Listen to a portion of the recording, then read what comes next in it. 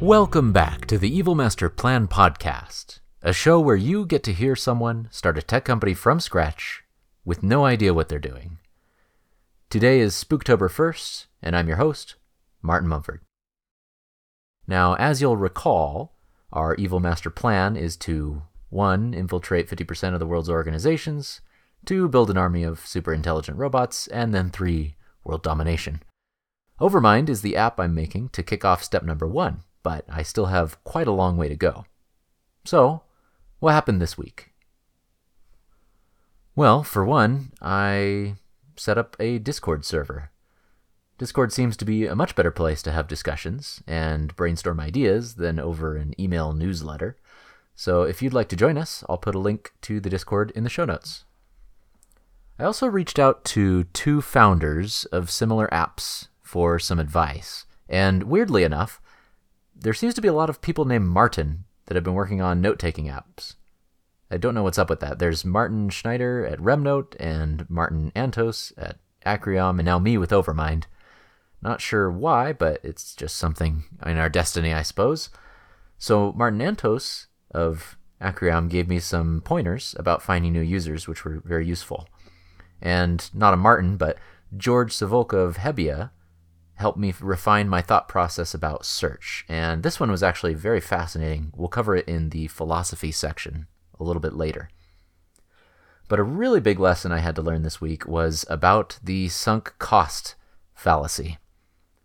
I was working on a redesign of the Overmind editor, and it was taking way too long. Just absolutely way too long. After 3 days of rebuilding this thing from scratch, I realized that it was going to be at least another week, maybe 2, before I could pull it off. And it was all or nothing. There wasn't really a way to finish just part of it and still be useful. But the sunk cost fallacy is basically that feeling of, I already spent so much time on this, if I stop now, it would be a waste. But the thing about the sunk cost fallacy is that, in reality, you cannot waste time that you've already spent. It's already a sunk cost. It's gone. The only thing that matters in making a decision is what the future will cost. And so remember the principles of chaos: the calm, humble, accountable, open, and scrappy.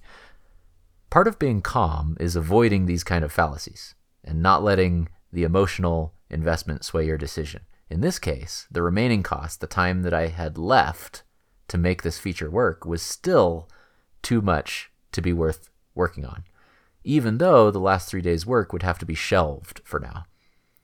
But there were many, many other features I needed to be working on, and it wasn't worth letting the sunk cost of my time stop me from getting other, simpler things done in the meantime.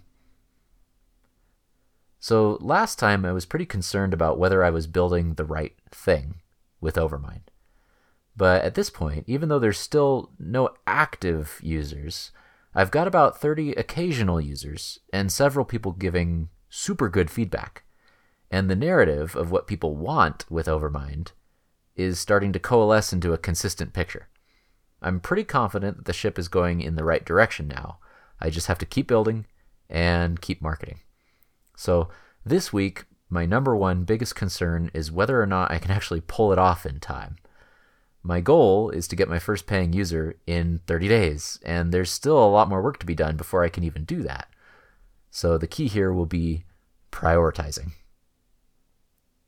Actually, when I feel overwhelmed by all the possible things I could be working on, I find a technique is really helpful for prioritizing my time. First, I list out all the possible tasks I could do, and then I rate each one based on their urgency and their importance. Things that are not urgent but are very important are like my research into how to build the self-organizing part of Overmind. It's a future problem, and I'm chipping away at it very slowly. Things that are not important but are really urgent are like replying to someone who asks a question. Things that are both urgent and important, I need to do those first. And things that are not urgent and not important, I should just completely drop those. So that's helped me a lot when it comes to deciding what to do with my day-to-day time. But I wanted to get into the philosophy section, and particularly the philosophy of search, what I call the detective. So we've all had that experience where you search for something and you either get no results or there's way too many irrelevant results. And keyword search is really dumb sometimes, so you often have to do your own digging through the results. Here's an example. I was curious about COVID rates in Utah, so I Googled Utah COVID.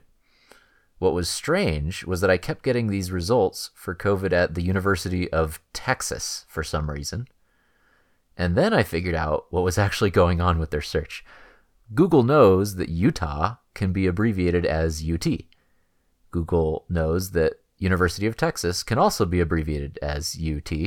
And so Google, in its infinite wisdom, decided to help and show me the results for Utah and University of Texas at the same time.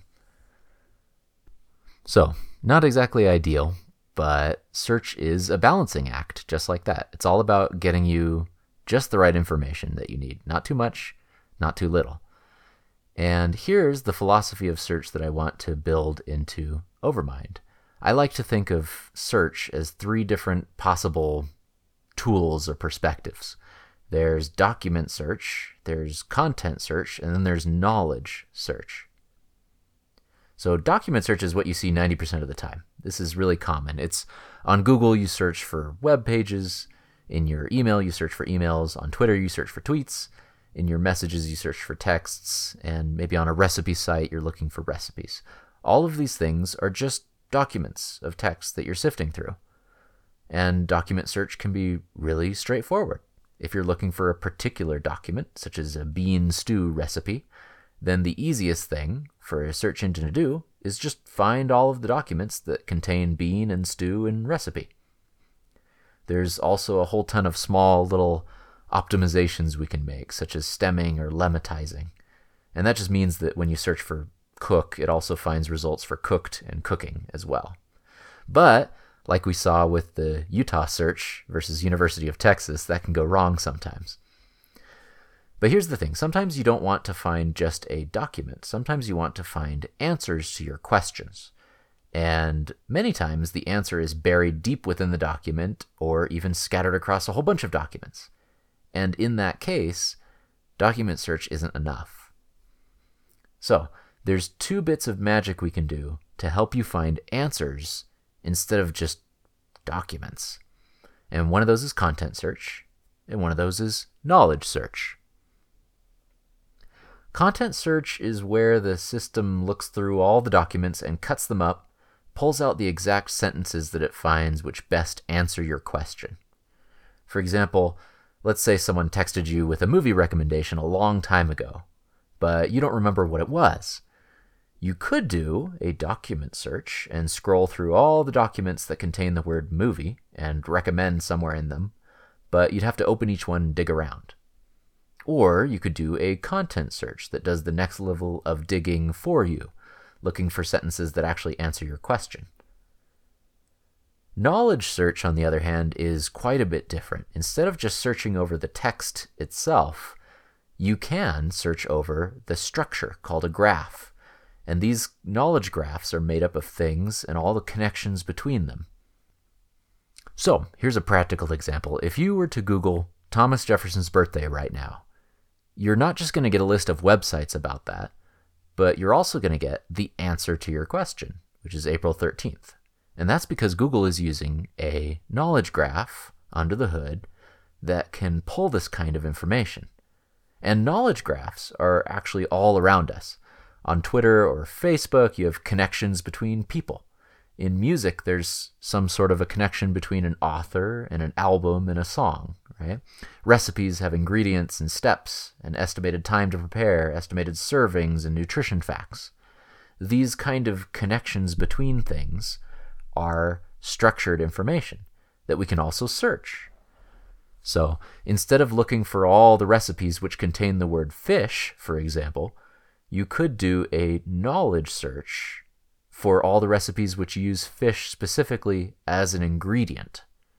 And you can see how that's a little bit more precise, because someone might use the figure of speech, bigger fish to fry, in their recipe, but it's not an actual ingredient. But knowledge search finds only what you're looking for because it has that deeper structure to work with. And this brings us to the detective. All three of these perspectives, the document, the content, the knowledge, they're all just tools in the toolbox for one thing: finding your answers as fast and as effortlessly as possible. And I suspect that by combining all three perspectives, we might get the best answers of all. And that's where the concept of this detective comes in. When I have a question, I'd much rather that someone else do all the time-consuming sifting through stuff for me. I want a kind of detective program that can gather all these searches together for me, and then hunt down the answers inside of whatever it finds, and then report back to me. Just imagine how much easier it would be if you could just ask this detective to find things like, what does Temosaurus Rex do? Who should I talk to about this bug on this site? How do I reset my password? Or why do we even do it this way? And what are the emails of all the team members who wanted to participate in the Muffin Bake-Off competition next year, right? You could think of many kinds of questions that would benefit from doing all three kinds of searches for you and then combining the results into a nice, clean answer. So someday I would like to make Overmind Search feel kind of like hiring your very own private detective with all those tools at its disposal. Anyways, that's all for today. Thank you, as always, for listening. If you want to try Overmind out yourself, just go to overmind.wiki and sign up. You can also skip the waitlist and go directly to the front of the line by emailing martin@evilmasterplan.net. And of course, if you're curious, listen on to find out what comes next in the profoundly intriguing and most unusual Evil Master Plan.